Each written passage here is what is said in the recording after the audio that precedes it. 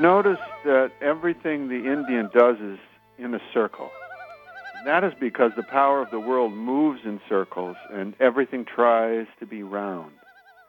Everything the power of the world does is done in a circle. The sky is round, and I've heard that the earth is round. Birds make their nests in circles, for theirs is the same religion as ours. Even the seasons form a great circle in their changing and always come back to where they were. From Black Elk. Good morning, everyone. I'm Rob McCall. This is the Almanagio Almanac, a collection of natural and unnatural events, rank opinion, and wild speculation devoted to feeling at home in nature and breaking down the wall of hostility between us and the rest of creation. And this is the Almanac for December 29th to January 5th, 2006 and 2007. And it's the full to the last quarter of the Wolf Moon.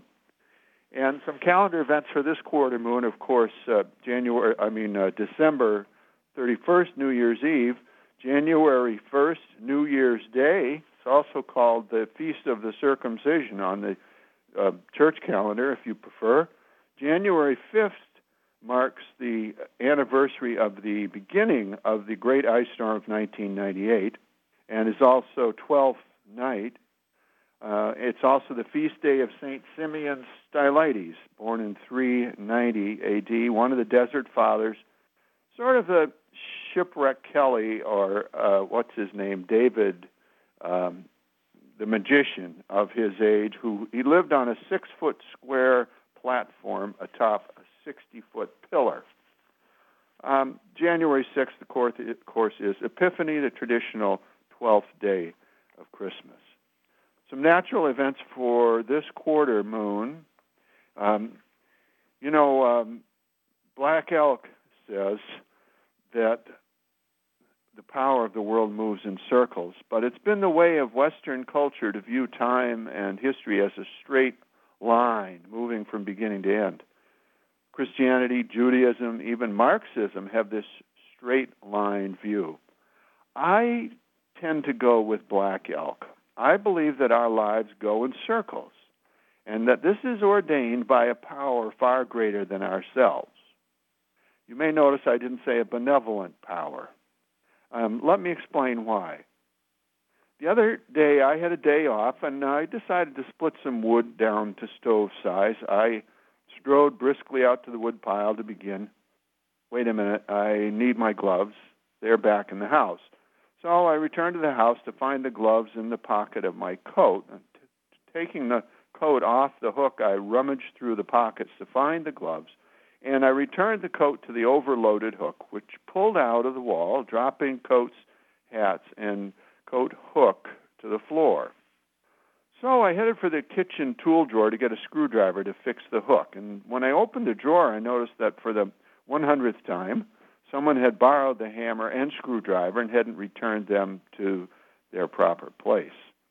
I steamed off looking for the offender, and I found the beloved criminal struggling to hang a large picture, but not having the right picture hanger.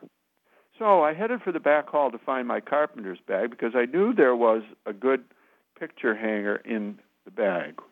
The bag was covered with Christmas boxes and wrappings to go to the dump, so I stacked the boxes and lugged them out to my truck for the next trip to the dump. In the back of the truck was a rug that I'd gotten from a neighbor, and I couldn't throw the boxes on top of the rug, so I set them down and wrestled the rug out of the back of the truck and into the house and down the hall to where it was going to be spread out. And I started to unroll the rug, but I noticed that the floor needed to be swept first.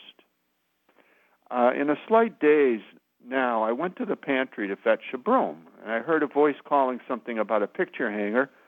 I turned and headed for the back hall just as the phone began to ring. I snatched it deftly off its cradle. Hello? No, he's not. Can I take a message? I tried to listen for the message and root around in the drawer for a pencil to write it down. Okay, bye. Well, I found a pencil, but the point was dull. So as the telephone message faded in my memory, I rushed to the pencil sharpener, which wouldn't turn. So I grabbed my knife to whittle a new point on the pencil, but the knife was too dull, so I ran into the kitchen and got the steel to sharpen my knife, and I did, and started to whittle, and then I thought, not on the floor, you callous oaf. So I decided to whittle it into the stove, energy conservation. So I lifted the stove lid, and I noticed that the fire was nearly out and needed to be fed immediately, if not sooner. So back I went to the wood pile again. I found the right piece of dry oak and decided to split it up a little so that it wouldn't put out the fire. And suddenly light dawned on Marblehead. I was bathed in a sense of the mythical oneness, the rightness, the roundness of things. Like dust to dust, I'm back to the woodpile.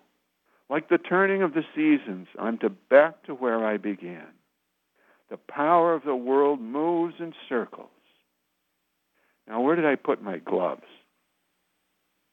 And finally, here are a couple of seed pods for you to carry around with you this week and into the new year. From the book of Ecclesiastes, the sun rises and goes down and hastens to the place where it rises. The wind blows to the south and goes round to the north. Round, round goes the wind, and on its circuits the wind returns.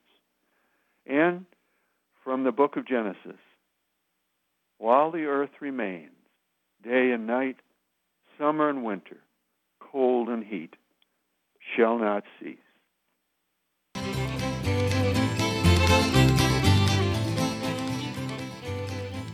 Well, that's the almanac for this quarter, Moon, but don't take it from me. Go out and see for yourself.